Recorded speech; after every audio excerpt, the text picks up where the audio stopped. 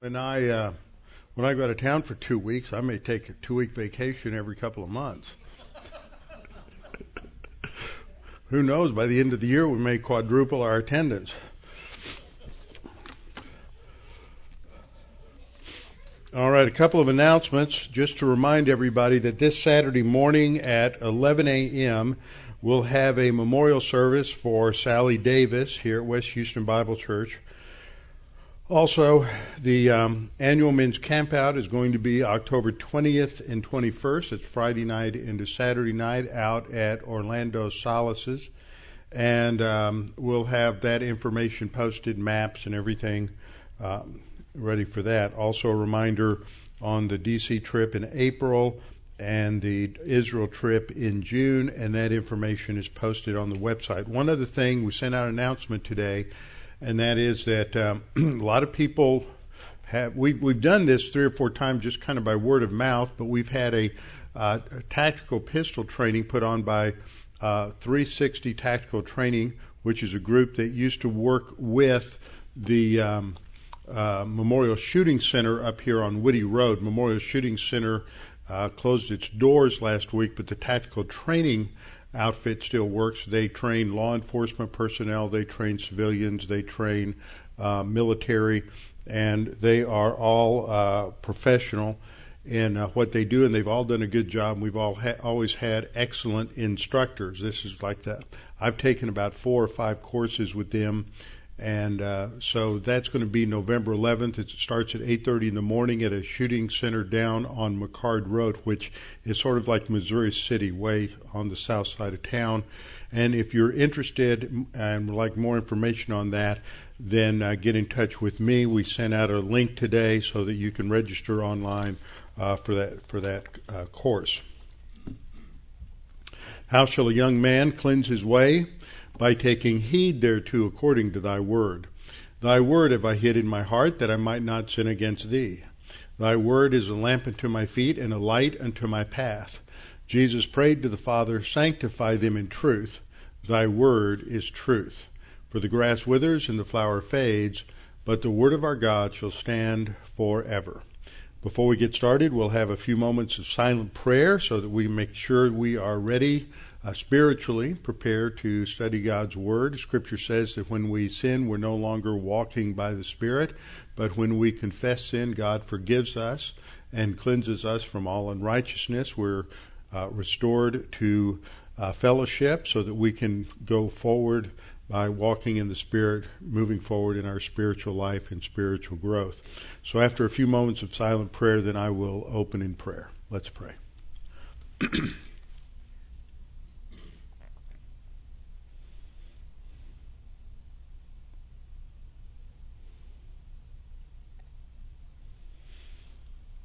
Our Father, we're so thankful we can come together in freedom in this country to worship you, to study your word, to come to understand the truth that you have for us, and to proclaim the gospel to those around us, to let them know about your love for us and sending your Son to die on the cross for us and to pay for our sins so that we can have eternal life by faith alone in him.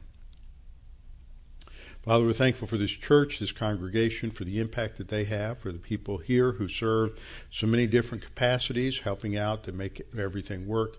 And Father, we're thankful for your grace and your goodness in providing for us.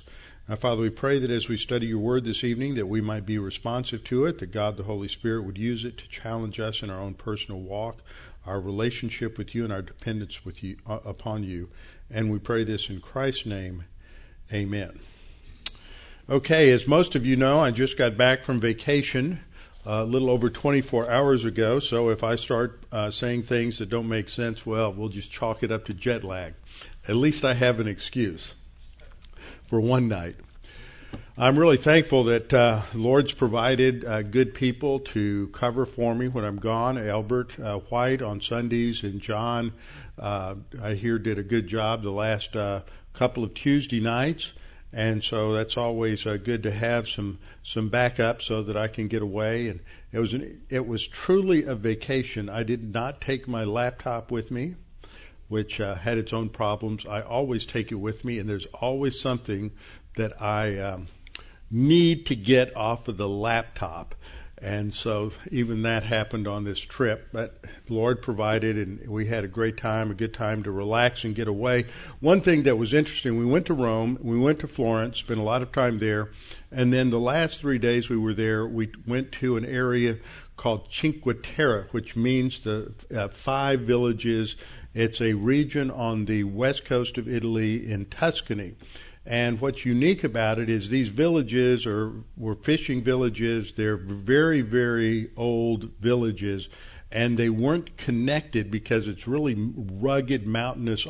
They almost hang on the cliffside as the mountains come down into the Mediterranean, and they weren't joined together until the railroad was built through there in the early 1900s. And when you take the train from village to village, and it only covers an area of about maybe 20 miles, but the only time you're not in a tunnel is when you're in each of these villages. And they have a tremendous hiking trail that goes and connects the villages, and it takes an hour and a half just to walk from one village to the next. And so there are a lot of people who go just for the hiking, a lot of different nationalities. It was like the UN. Walking along the trail, you heard all sorts of different languages. But as we were walking, we got to talking to 2 guys who were just a little bit younger than we were, who were from Florida. And they, of course, one of the first things you say is, "Where are you from?" And we said, "Well, we were from Texas." And they just loved that. These 2 guys lived in Florida. One of them is a fireman. I'm not sure what the other guy does. But the guy who was the fireman said, "Oh, we just love Texas." And both these guys said, one of the things we noticed about Texans is that when you ask an American where they're from, if they're from the other 49 states, they'll say, "We're from America." If they're from Texas, they say, "We're from Texas." Texans are different. And then this one guy who was a fireman said, one of the great things about Texans is how they respond to trouble.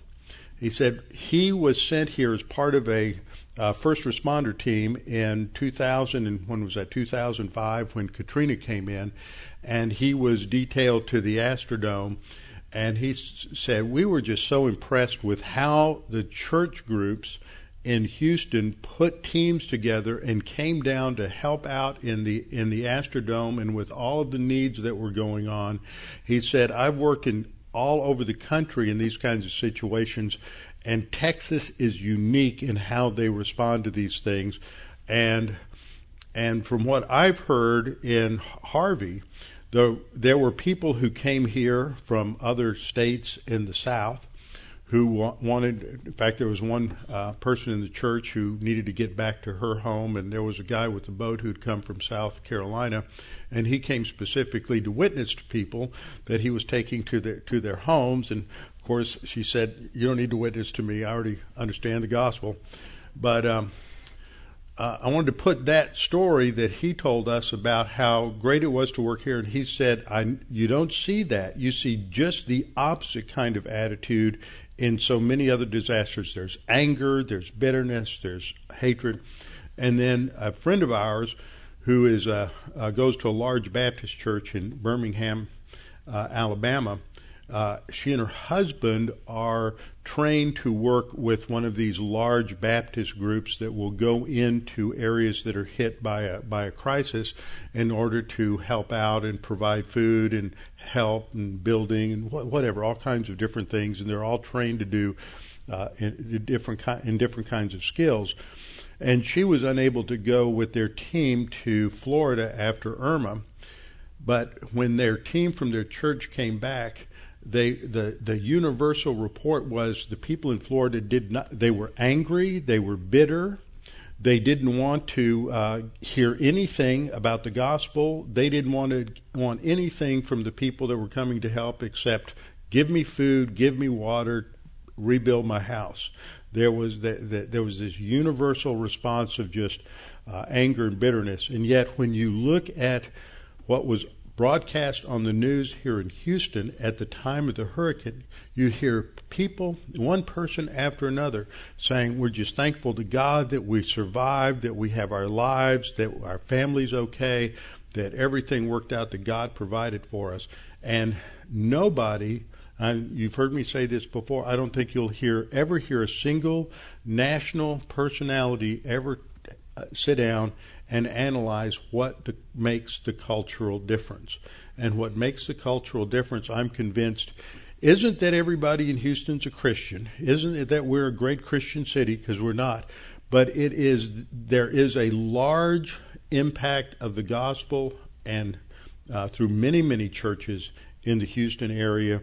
And in the South as a whole, generally, there is a residual impact of Christianity and the gospel that's been lost in many other areas of the country.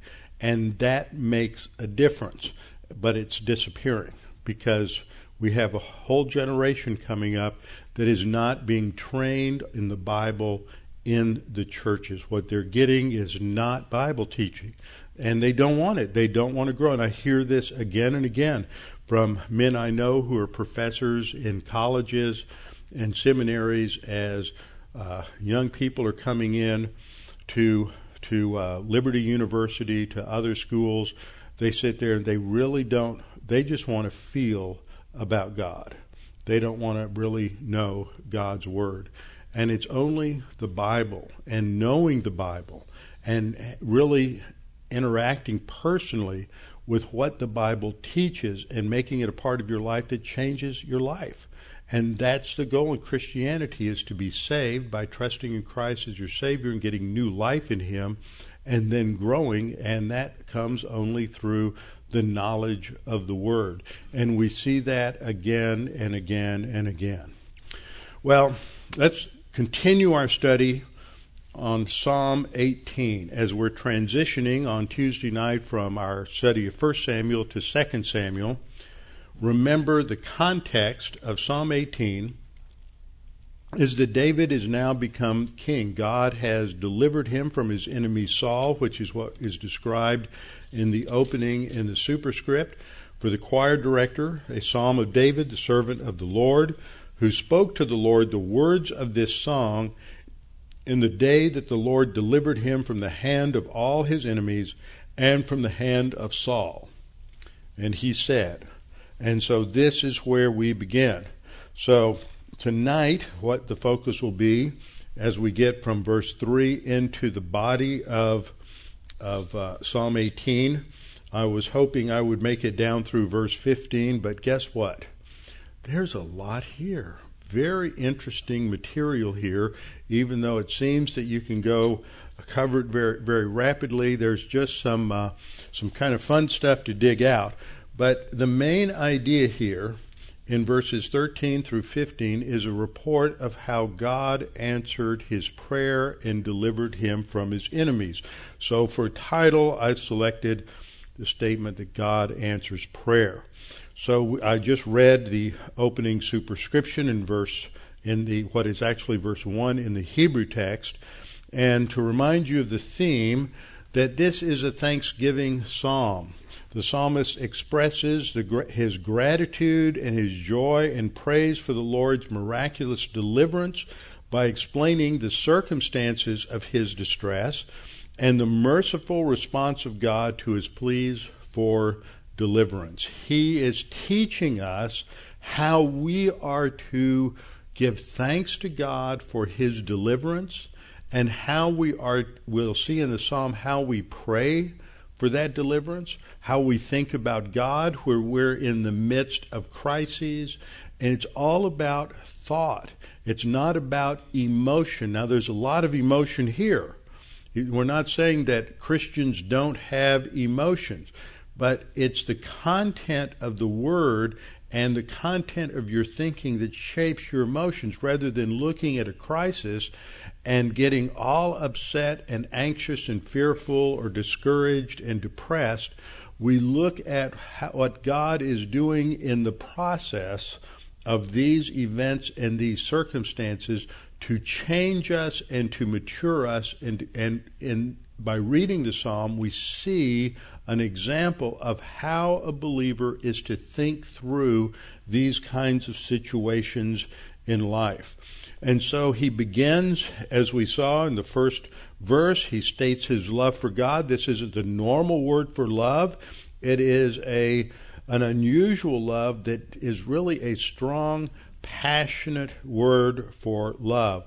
He says, I will passionately love you. Some translations have put it that way. O Lord, my strength. And this is almost part of his conclusion because of how he has seen God work in his life. This has strengthened him. He's matured him. We've studied through this period in David's life from 1 Samuel 16 when he is anointed by Samuel. We've seen all of the many tests that God took him through, the initial test with Goliath, the various tests dealing with all of his various enemies, those who sided with Saul, and of course Saul himself who was seeking David's life. And in these times, and there were dark times when he was held as a prisoner by Achish and Gath, times when he thought that perhaps he would be captured and killed by the Philistines, as well as times when he thought he'd be captured and killed by Saul. And God is the one who strengthened him. And he calls God his strength, and it's a noun, as I pointed out, that refers to military strength. And that fits the context because God delivers him in a military sense from his enemies who were seeking to kill him. And then last time we looked at all of these different metaphors that are used to describe God as our protector. He's our rock, our fortress, our deliverer. And then in the next line, in the English, in verse 2, we read that God is called my rock. At the beginning of verse 2, the Lord is my rock. I've got using a New American Standard now, and New American Standard translates this second word as my rock, even though other versions use a different term, it is a term for rock, but they're two different words in the Hebrew for rock, and so I'm translating it my foundation stone, because this is a significant word that is used, and since the last time I went on and I did some additional thinking about this and looking at its usage, in Exodus 17:6, we read that this is when the Israelites had left Israel. They're complaining about water in the desert, and they're calling upon Moses to take them back to Egypt because they're just going to die of thirst in the desert.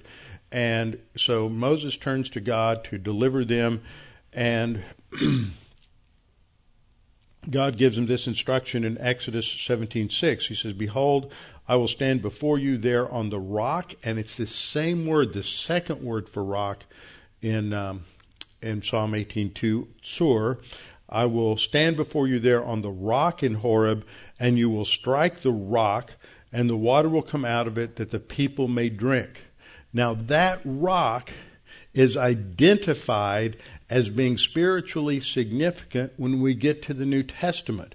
Because in 1 Corinthians 10:4, Moses said they all drank the same spiritual drink, for they drank of that spiritual rock that followed them, and that rock was Christ. So they drank of this spiritual rock. Verse 4 of 1 Corinthians 10 refers back to Exodus 17:6. And so it identifies this rock, that this rock stands for Christ, who is the one who provides water for a thirsty soul. He is the one who supplies our needs. We also learn in 1 Peter 2:8 that Jesus is referred to as a stone of stumbling and a rock of offense. There's an identification made in the New Testament that Jesus is this rock. And what I did the last time, and I'm doing it in a little more precise way tonight, is showing this connection between the rock, who is a God in the Old Testament, and Jesus, who's this foundation stone for the church.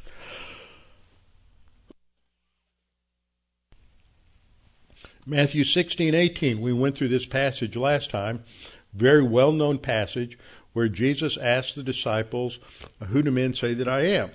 And they said, "Well, some say you're John the Baptist, some say you're Elijah, And Jesus turned to Peter and said, well, who do you say that I am? And Peter said, you are Jesus the Christ, the Messiah. And then Jesus said, and I say to you, Peter, on this rock I will build my church. Now, I just got back from the Vatican, and everything that you see there, those of you who've been there, is all about the Pope and the papal lineage from Peter, and Peter is the rock, and so the papacy is that ongoing papal lineage, which is just a total misunderstanding, misinterpretation of this particular passage. Jesus is not talking, a lot of times even among Protestants, you'll say that what on this rock refers to the statement that Peter just made, the confession of faith that Jesus is the Messiah. Others will say the rock refers to his faith, but Jesus is talking about himself. We can't see what his hand gestures were, but it is, I believe, likely that he is pointing to himself on this rock. He's claiming that he is this rock. He's connecting himself. All these other passages in the New Testament talk about Jesus as the rock. He is the one he's talking about. When he says, and on this rock, he's talking about himself. He is the rock. And he says, on this rock, because he is, as we saw back here in 1 Peter 2:18, he is the rock. He's the stumbling stone, he's the rock of offense, but in other passages, he's the cornerstone. He's the one that the church is built on. He says, on this rock I will build my church, and the gates of Hades shall not prevail. Now, this artist's depiction there shows this rocky escarpment at Caesarea Philippi, which is the backdrop to where Jesus is teaching. Yes, I did pick up a little bit of a cold when I was gone. I'm still getting over the dregs of it. It is this huge rocky escarpment. So Jesus has this play on words that's going on in this particular statement. Now, that's the artist depiction of it, but this is what it looks like. It just this enormous rocky escarpment, and that Jesus is using, and these holes that you see here were thought by the Greeks to be the gates of Hades. This was also called banyas. That's what it's called now in Arabic, because they can't say P.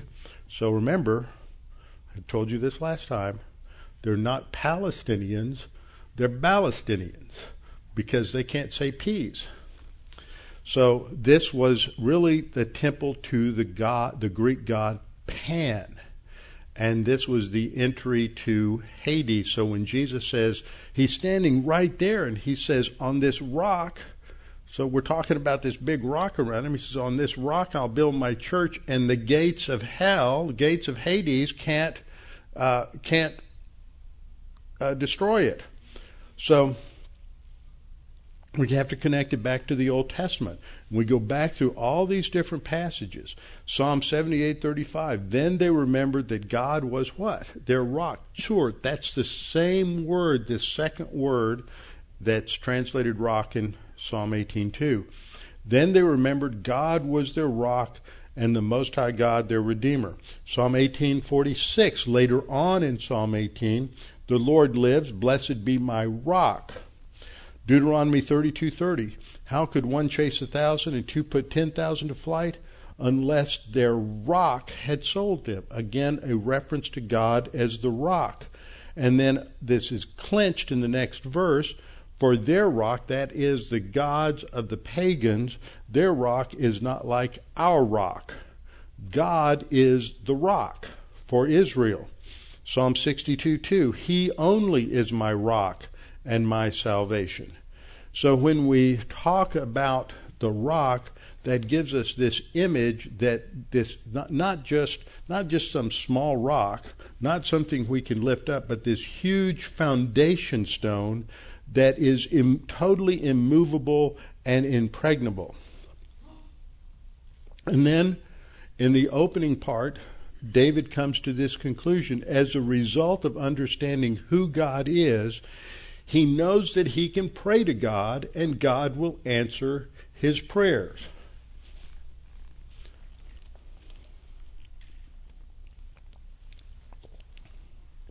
He says, I will call upon the Lord who is worthy to be praised.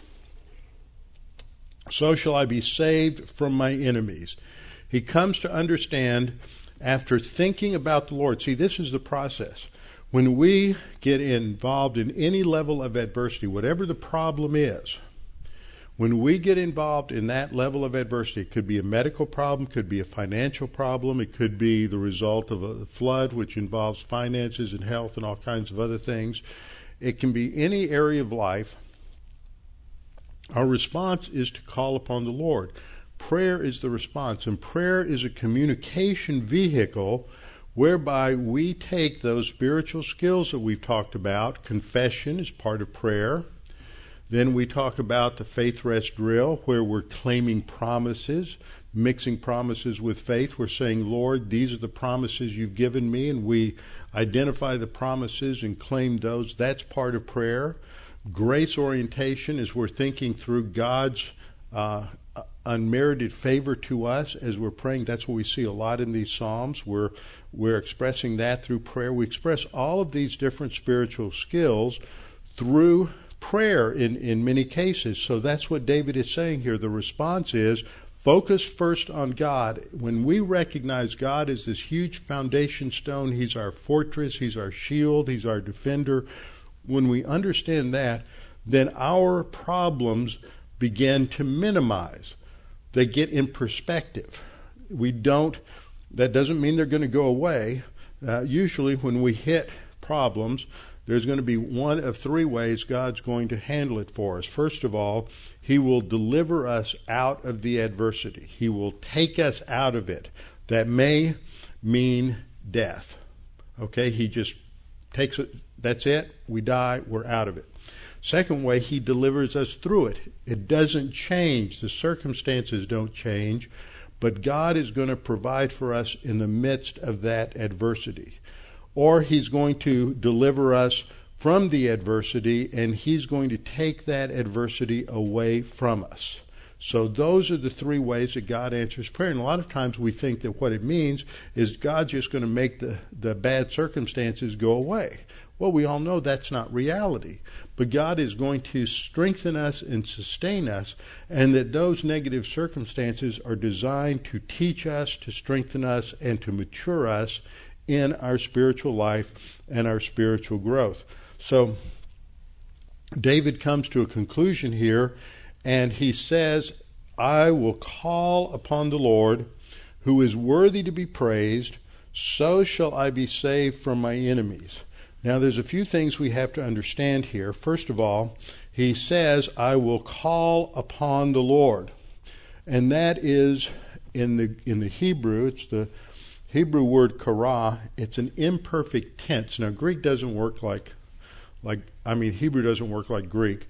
In an imperfect tense, in this kind of construction, this is usually taken to be a future tense. But it's not a future tense, or shouldn't be understood that way. It probably in this verse is expressing a habit in Paul's life, that this is what he does. He calls upon the Lord. So it shouldn't be translated, I will call, as if he's facing in, so this is what I'm going to do in the future. He is saying, I call upon the Lord. This is my normal procedure whenever I go through difficulty. A second way it could be understood is that whenever I cry or call upon the Lord, then He saves me from my enemies. But I think the first is most likely, that he states this is what he does. This is his standard operating procedure. This is what he has learned as he's gone through these various trials and tests during this time when Saul's been persecuting him. He says, what works is that I call upon the Lord and He delivers me. He is the one who is worthy to be, and because of that, and it really doesn't say who is worthy in the Hebrew. It just says, I will call upon the Lord who is praised. And so the translators have tried to capture the significance of this. I call upon the Lord because He's the one who intervenes, so I should praise Him. He is the one who should be praised. And this is the Hebrew word halal. Now, you've heard me talk about this. There's a group of psalms from Psalm 113 to Psalm 117 called the Hallel Psalms, because these are Hallel Psalms, rather. These are the psalms that are praise psalms. And you see, they focus on praising God. This is an interesting word. Its etymological root has to do with bringing light. It's used in the sense of praising or boasting or magnifying something or extolling something, but the root meaning for the word is to shine. And it's interesting that it is used in the title that is translated Lucifer in Isaiah 14:12. Actually, Isaiah 14:12 doesn't use the word Lucifer. Lucifer is a sort of a made-up name from the Latin that translates this word into lux, or light. And so that's where the name Lucifer comes from. In the Hebrew, it actually says Hallel ben Shahar, the bright son of the morning, okay, which is thought to be the morning star. And so this, as a name in Isaiah 14:12, it's a hapax legomena, which means it's only used that way one time in the Old Testament. So the root has to do with shine, and so praise puts the spotlight on God. That's how the word develops in terms of its significance. And praise means to talk about the importance of God. Now, if you were listening to what I was teaching on Psalm 19, while I was gone in the first lesson, I talked about Isaiah 6. There's a lot of connections between Psalm 18, Isaiah 6, and Psalm 19, as we'll see. But in Isaiah chapter 6 talks about the glory of God. And the glory of God is a difficult term to express. The Hebrew word has the idea of something that is weighty or something insignificant. It has to do with God's importance, that nothing is more important than God. And that's the significance. So because God is so important, He is the one who rules the universe, then He is worthy to be praised and magnified, and we are to talk about the importance of God and the greatness of God and what God has done in our life. So because God answers prayer, we're to talk about how God answers prayer, not in a shallow, superficial way. So many people do that, and we just sort of flippantly have these little jargony expressions. Well, God answered that prayer, but it's like hallelujah. Hallelujah is a Hebrew word from Hallel. Hallel means to praise, the command to praise. If you're commanding a group of people to praise, you would say hallelujah. The you indicates a plural audience, so it's y'all praise. It's a command for everybody to praise. And Yah is the first syllable in the name of God, Yahweh. So hallelujah means to praise God. You don't praise God by saying hallelujah. You praise God by doing what David did and describing what God has done for you, what your circumstances were, what the situation was, how God intervened, what God did specifically to answer your prayer. In other words, there's detail and specificity to it. It's not something that is just simple and superficial where we're just skipping over the surface and we use these little trite cliches and say, well, praise God, God answered my prayer. That isn't cutting the ice. That's not what real praise is. Real praise is doing what Paul does in the Psalms. So I encourage you, read the Psalms. You read the Psalms day in and day out. That language affects how you will think and how you will express yourself in prayer. Now, we're not going to elevate ourselves to the same level as David, because we're not inspired by the Holy Spirit. But it will impact the level and teach us how to pray and how to praise God. So he says, I will call upon the Lord, who's worthy to be praised. And then he concludes, so I shall be saved from my enemies. And this is the Hebrew verb yasha, which is the same word used in the name of Jesus, Yeshua. It refers to salvation. It can refer to spiritual salvation, in other words, moving from spiritual death to spiritual life, which is the result of putting faith in Christ alone. And when we have faith alone in Christ alone, then we are eternally delivered from the penalty of sin, and we are then born again. But the word yasha, like other words for deliverance, also refers to physical deliverance.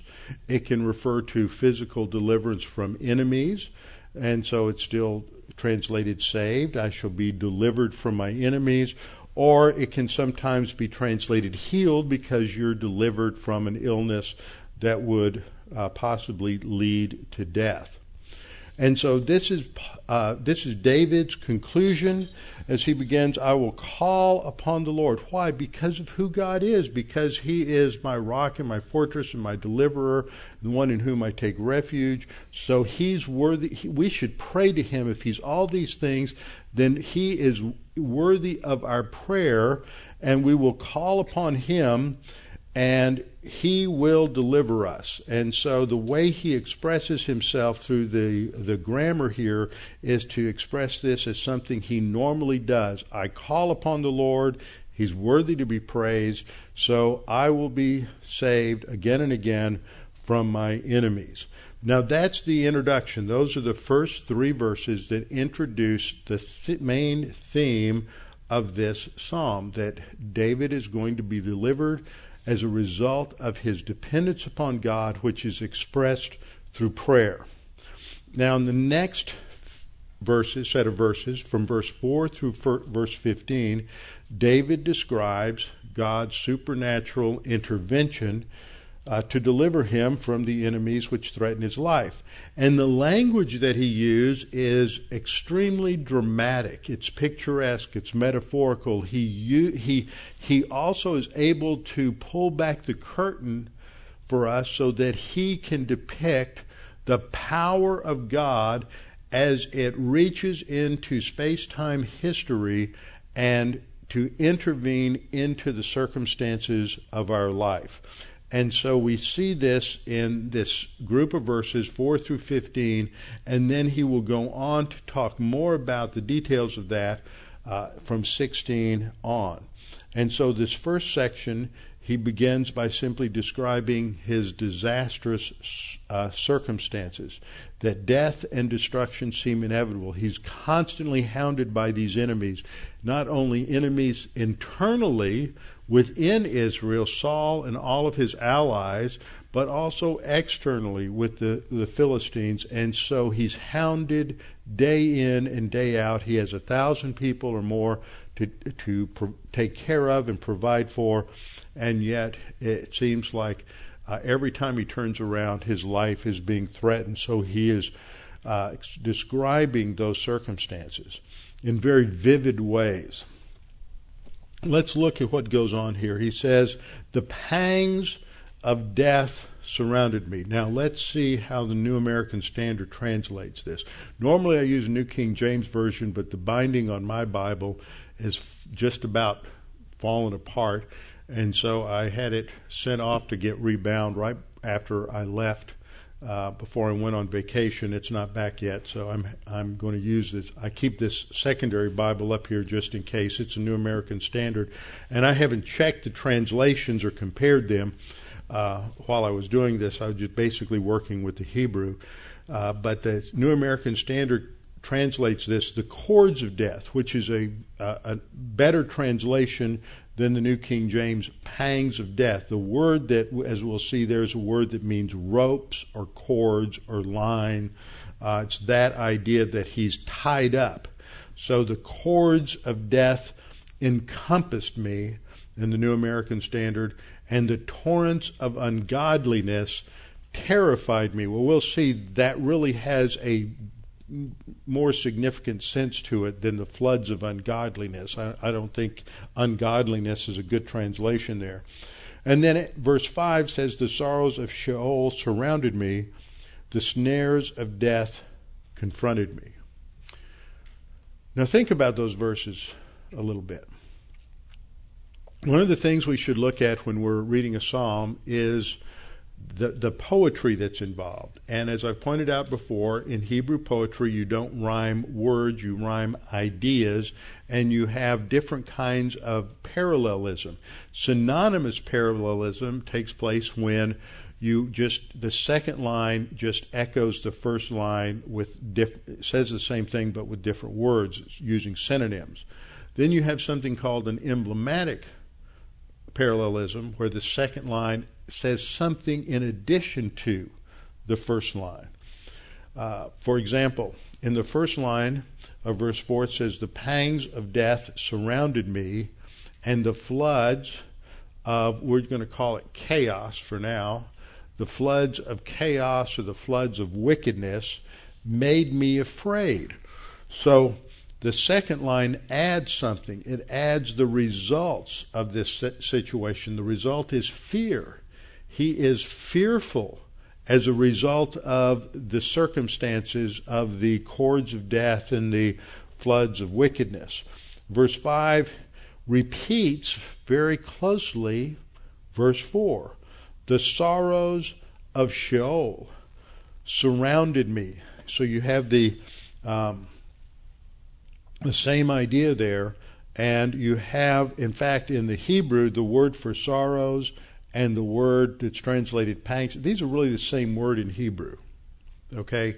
Now, it really gets confusing when they don't translate them consistently in English. You miss the connections. So here it's the cords of death. Here it's the cords of Sheol.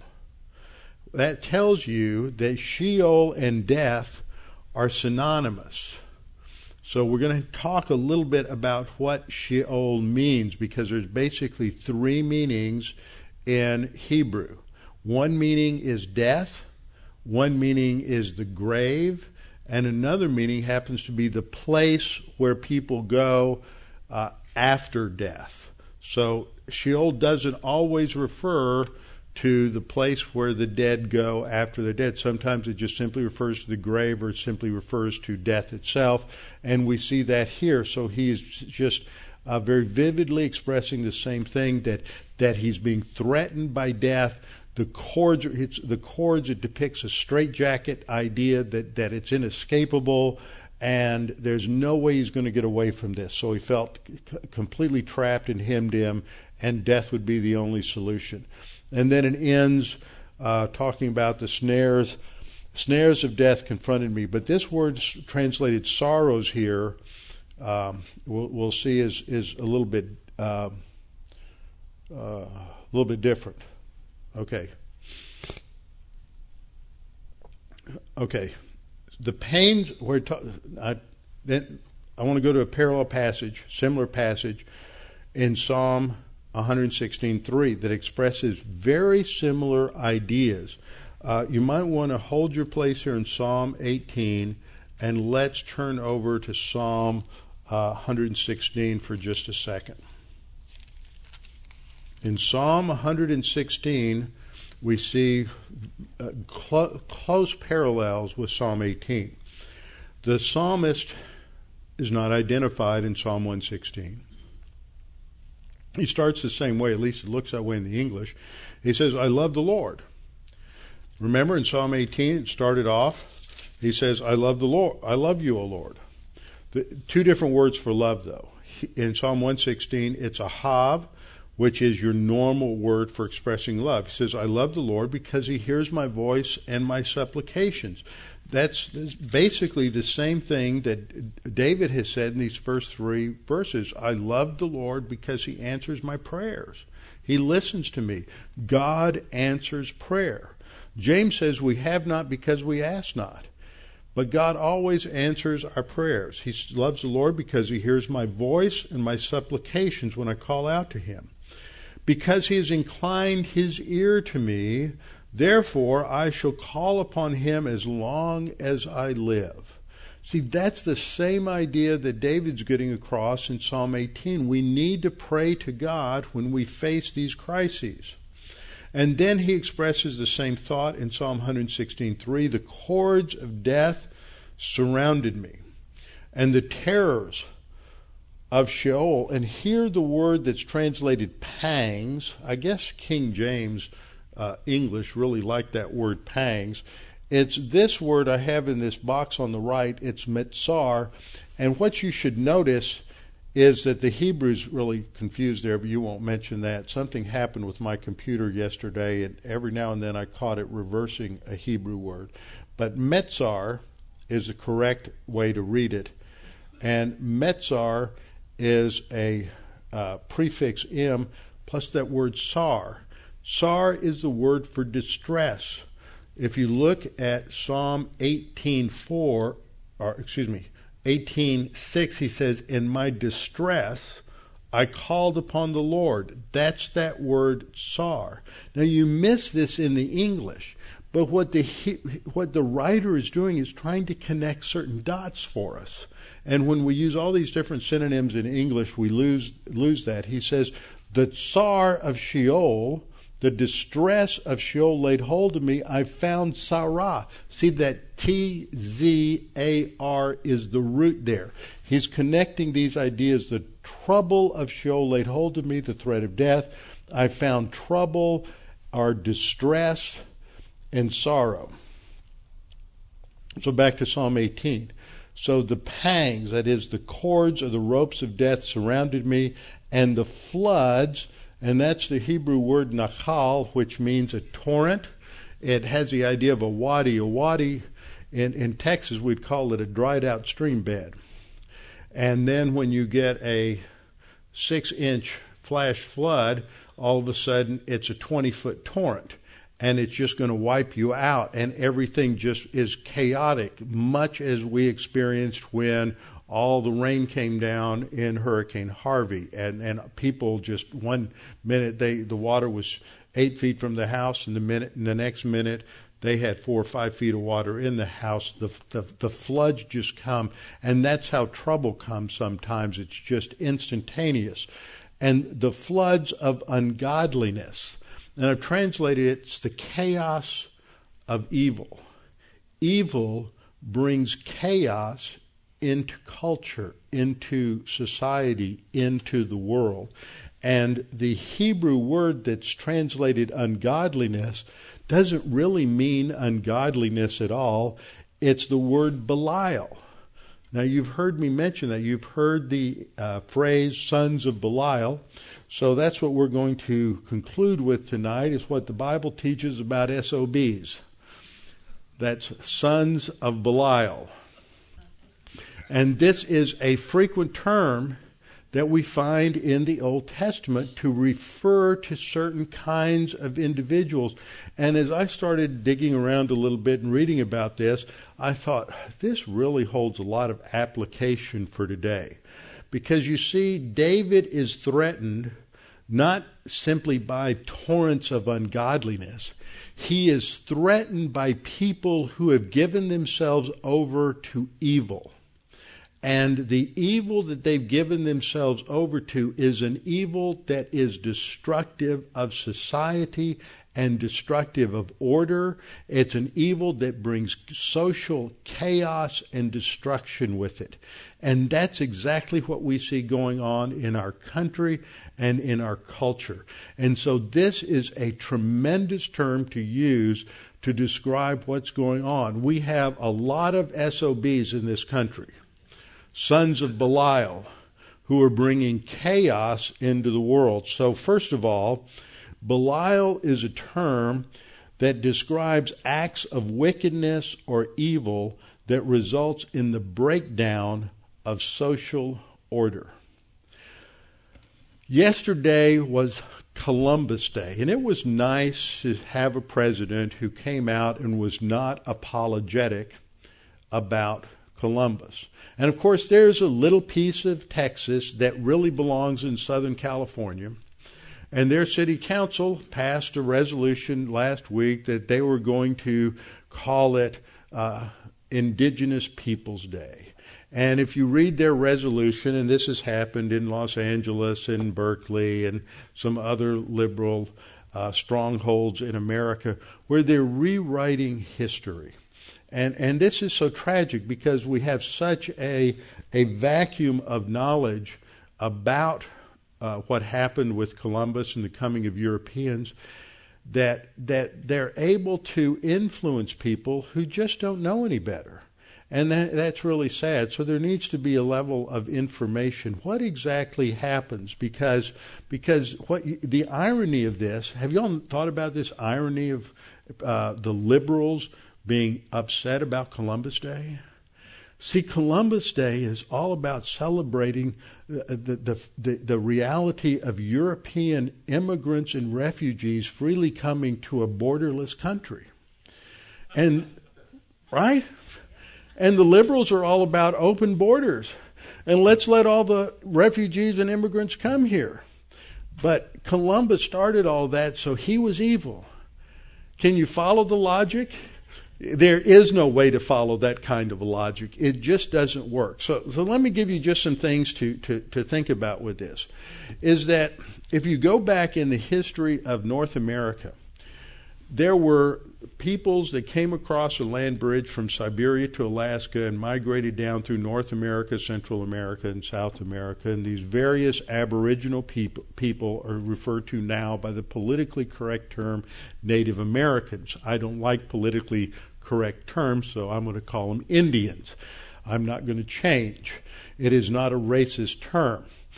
It was a term that was applied because Columbus thought that he had actually found India. And so it was just a misidentification. But they didn't go around calling themselves Native Americans. In fact, they used the term that most of these tribes used to refer to themselves was they were the people and everybody else were not. They were as the French put it, the étrangers, the strangers. See, this happens in culture after culture. Whatever the culture is, they're the people, and everybody else is the strangers. They're the enemies, and they had a good reason to think of everyone else as an enemy because all the other tribal groups were attacking them. And so, from what we've discovered from the ruins, if you've ever been to Mesa Verde, you've ever been out to Utah to some of the cliff dwellers, you've heard the stories about these very early Aboriginal peoples who lived up in the cliffs, and they built these incredible dwelling places up there, and they're usually referred to simply by the word the Anasazi, which refers to the old people, the ancient ones, and according to what I was reading on the Smithsonian website today, they arrived between about 100 BC and 1300. That's when they flourished, was between 100 BC and about 1300 AD. And we don't know a lot about them. And it's interesting that some of the Pueblo people, some of the Navajo people have some secret rituals and secret stories that they pass on from generation to generation, but they're forbidden to tell anybody. So most of what we know is figured out, and a lot of that means it's guesswork. But they basically, it's been discovered and admitted to now by historians. What some of us have been saying all along is what destroyed them was basically violence, warfare, and cannibalism among themselves. Okay? These weren't the wonderful, innocent native. They were evil, wicked people, just like all fallen people are. And they were pushed out of their territory by immigrants that were coming in and wanted their land. And those immigrants are usually known by tribal names we're more familiar with. The Incas down in Peru, they moved all the way down to the south. The Aztecs, many others. The Aztecs were cannibals. The Aztecs would go out and conquer all the other Indian tribes in Mexico, and then they would bring their captives back to Mexico City, and they would kill them in ritual sacrifice, which involved cannibalism. They worshipped demonic forces.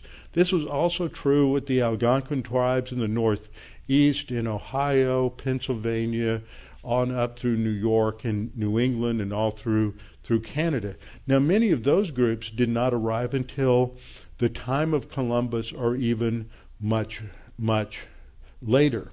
For example, the Comanches And the Apaches didn't get into the areas where we think of them, the Apaches in the Southwest, the Comanches in Texas, and on up through Oklahoma and into Colorado, did not come into those areas until the 1600s and 1700s, long after Columbus. And they were driving out whoever was there before them, and they were slaughtering them and killing them.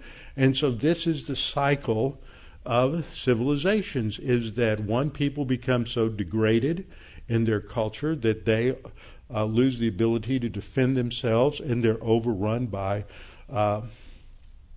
the next culture. And so this happens time and time again. And one of the things that we see in history is that there's a breakdown in the cohesiveness of that culture, usually because of sin and perversion, and this is the evil that destroys them from the inside. So when we look at the definition of Belial as an act of wickedness or evil that results in the breakdown of social order, we have to think, what does the Bible teach about social order? And that always should bring to our mind the 5 divine institutions. First of all, personal or individual responsibility. We're accountable to God. God is the ultimate authority. This is seen in the Garden of Eden. Also, before the fall, we have marriage. God created marriage, ordained marriage to be between one man and one woman. The man was the authority, and the woman is created to be his helper. That does not mean the man is superior to the woman. They're both in the image and likeness of God. But like any organization, one is a designated leader, the other is the support team. You have that in everything in life. Just try to go to your whatever company you work for and say, tomorrow you're going to be the boss. Just doesn't work that way. There is always a designated leader. That doesn't mean they're better. Then there's a family. The parents are the authority. They're the leaders. Parents, that's your job. You're the leader. You're not to be your kid's friend.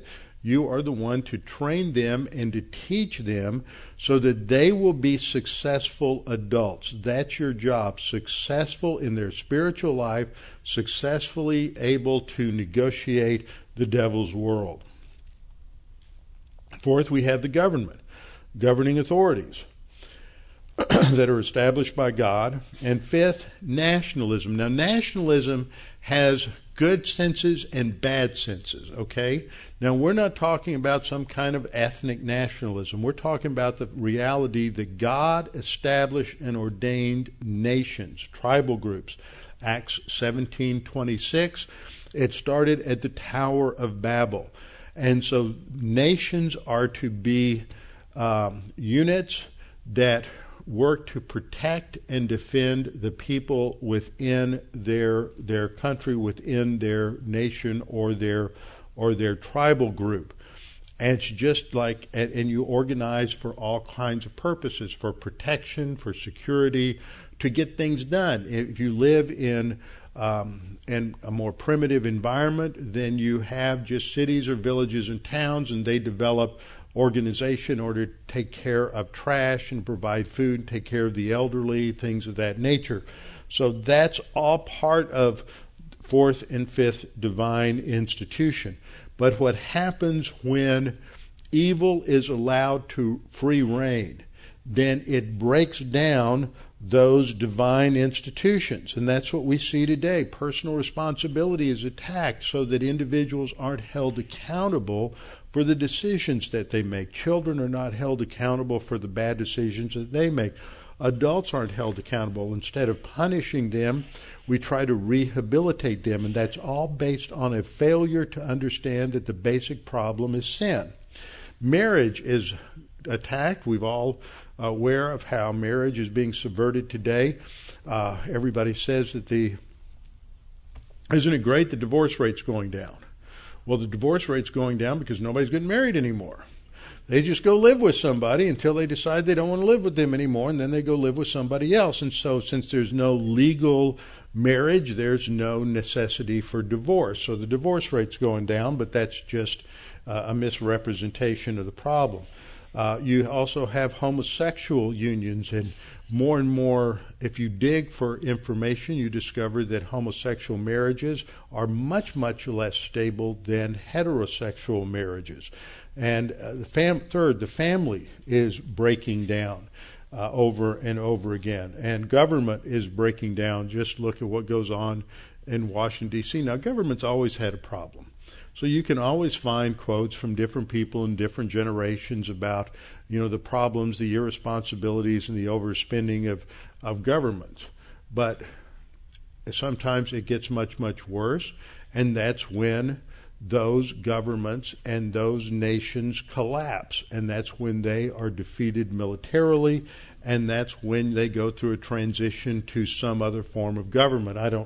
I can't even count the number of governments and the number of republics that France has had. I can't count that high. Fifth, nationalism is breaking down.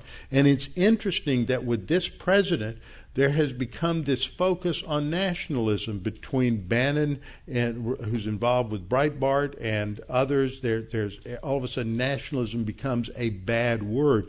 Why is nationalism a bad word? Because the contrast is, if you hear somebody talk about it, question I want to ask is, okay, if you don't believe in nationalism, what do you believe in? The only alternative is internationalism.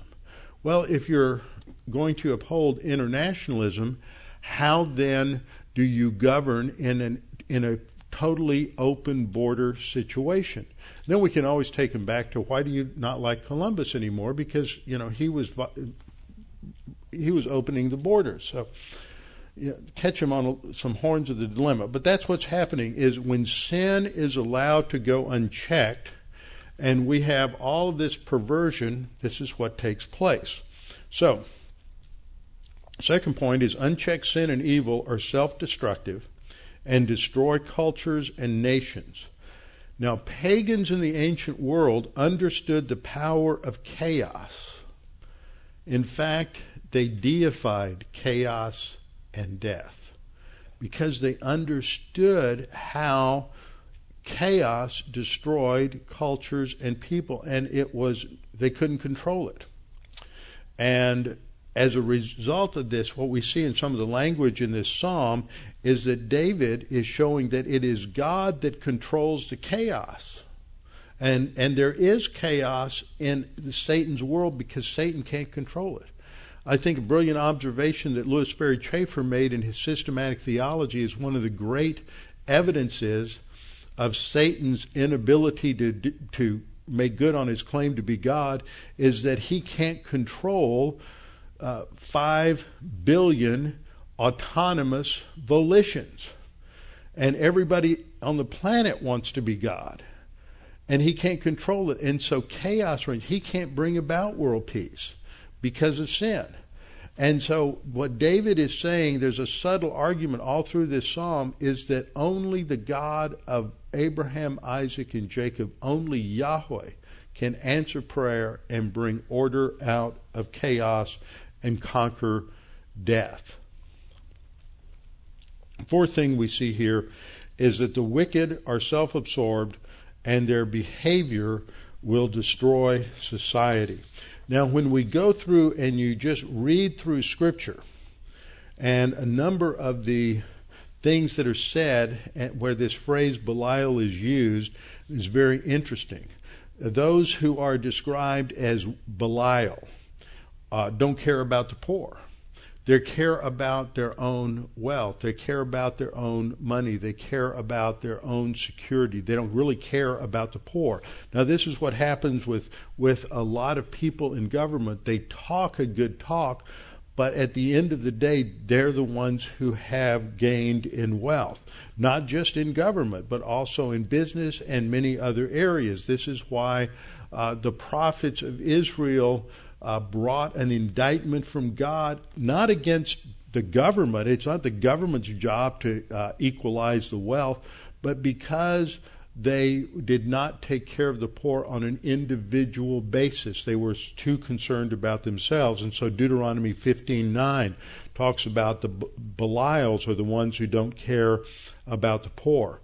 in Judges 19:22 and Judges 20:13, through that whole section of Judges, this is that horrendous story about the prostitute who gets gang raped in Gibeah, which is later Saul's hometown, and then she is a concubine to a Levite, and he, after she's killed in this gang rape, he cuts up her body into 12 parts to send those body parts out to the 12 tribes of Israel in order to create the same kind of reaction that you're just creating. Look at the horror of what has happened to this woman, as a call to arms to destroy these Benjamites who are so perverted. And they are described in Judges 19:22 and Judges 20:13 as perverted men. That's the translation. But the Hebrew is they're sons of Belial. Their wickedness, their unrestrained sexual lust has brought about destruction on this nation. It's used to describe the sons of Eli. Remember them. They would when women came to the temple, they, instead of taking a sacrifice, they wanted to have sex with them, and so they were sexually abusive. They were called sons of Belial.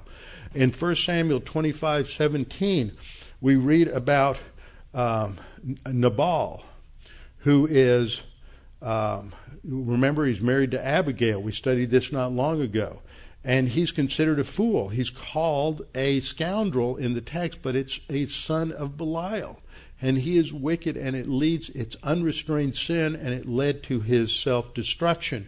Then there were two men who are also called sons of Belial in 1 Kings 21:10, who became false witnesses, broke the 10th commandment, or 9th commandment, and were false witnesses against Naboth, so that King Ahab could steal his vineyard.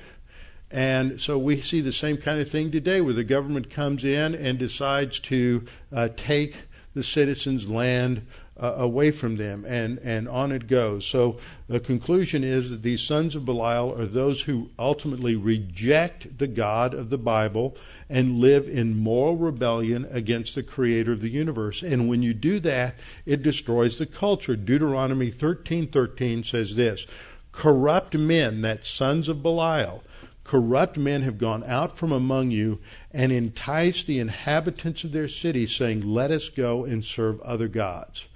So when you have people in a culture that are saying we need to worship something other than the Christian God, they are the source of destruction. They are the sons of Belial. They are the ones who are the perverted men that are described in Judges 19 and 20. They are the ones that will lead to destruction.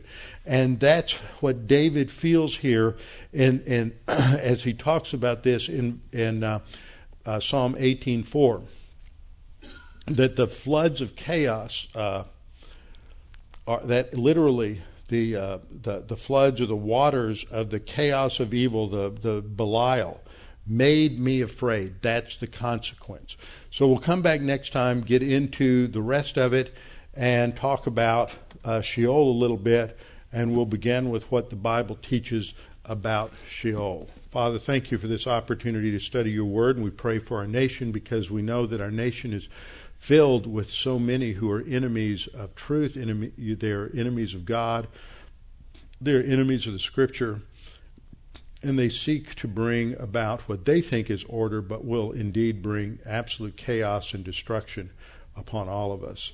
And Father, the only solution for us as individuals is to walk with you, to grow to spiritual maturity, and to learn to trust you, because unless you intervene and the course changes dramatically back to you, we know that we could be in very, very dark times.